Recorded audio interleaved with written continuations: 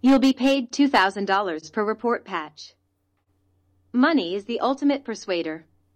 And money is in the air with slot machines and high rollers as Patch and Sherry cruise onto the Las Vegas Strip. The So Much in Love song by The Times is playing in the background, adding a flavor of the time period and echoing Patch and Sherry's burgeoning relationship. On the radio, the news broadcast speaks of the signing of a nuclear test ban treaty.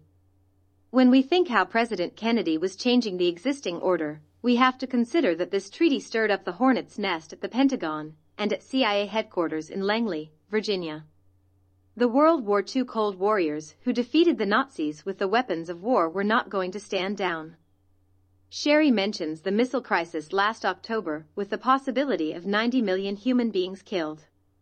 This is critical because going through the missile crisis moved President Kennedy toward peace. We are at the point in the book where the setup is in place. Patch has been charmed and bribed into an operation by Rosselli, who worked closely with the CIA to take down Castro. Now Rosselli in 1963 is meeting often with Bill Harvey, who controls ZR/rifle planned assassinations by the CIA. With Sherry, Patch strolls into the Thunderbird to meet a mafia man who has worked the casinos in Cuba during the 1950s. McWillie was not an active participant in the Kennedy assassination and is used in Return to Dallas to convey Rosselli's instructions to surveil Lee Oswald. No doubt Oswald was watched closely by many people. The duplicitous Oswald with intelligence connections along with a nefarious cast of characters is shown in a sourced, realistic rendition of the events in late summer 1963 through the assassination. Again, JFK assassination aficionados and historians forgive the author for depositing Jack Ruby at the Thunderbird. Jack idolizes Louis McWillie, and he was in Vegas at the time. He has a wise guy persona, because he liked to be big man. Ruby exercises by swimming, which he alludes to in the book. He doesn't smoke nor does he imbibe alcoholic beverages.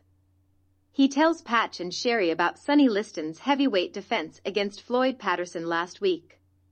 It was all over, according to the Murder of Sonny Liston book in 210 of the first round.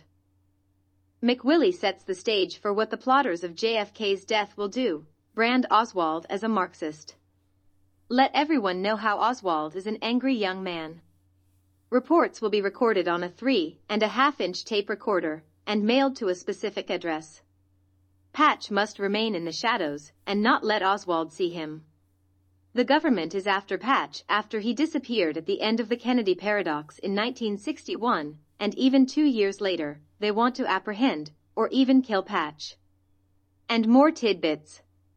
Alan Dulles has been replaced by John McCone, and Richard Helms is hiding all the shenanigans in the Caribbean from McCone. When Minkwitz is mentioned, Patch has the same queasy feeling in his stomach as when Kennedy is mentioned. Jack, says McWillie, knows all the cops on the force. This is a vital component of the conspiracy.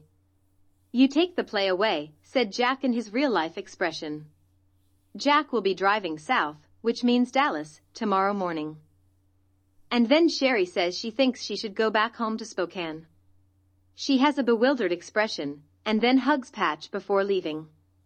I worry about you, Patch. But she departs and Patch returns to his room alone. Chapters 8 and 9 on SoundCloud and complete book at audible.com.